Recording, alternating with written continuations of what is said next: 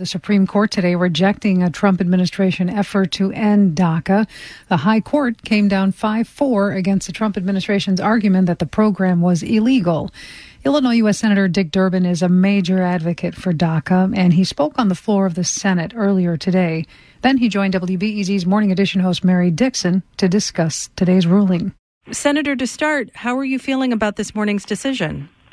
I'm relieved and happy, although I know it's only temporary. It is great to be able to say to 700,000 DACA-protected people across America, you live to fight another day.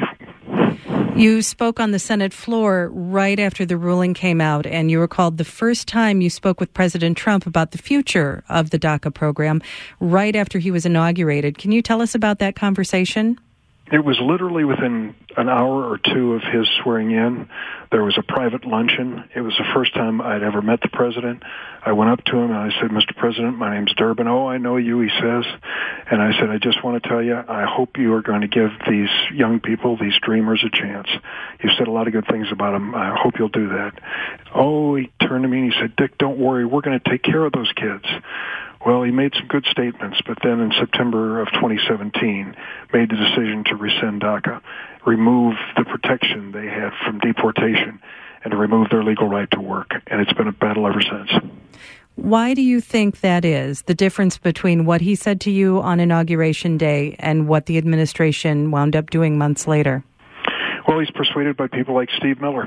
To be very blunt with you, I've known Steve Miller since he was writing speeches for then-Senator Jeff Sessions. This fellow Cuccinelli, who's come in now from the state of Virginia, they are hardliners when it comes to immigrants.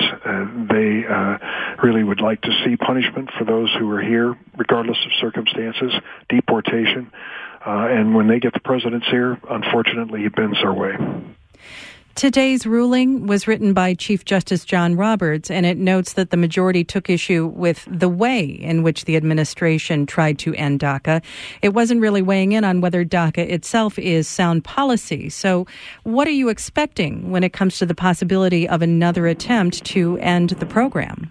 Well, I publicly and will continue to implore the president, please, at least for the remainder of this year, do nothing to jeopardize the future of DACA. Out of the 700,000, over 40,000 are our healthcare heroes. They're doctors and nurses, and they're on the front lines of fighting this pandemic that we are fighting in this country. 200,000 of them are essential employees in the United States.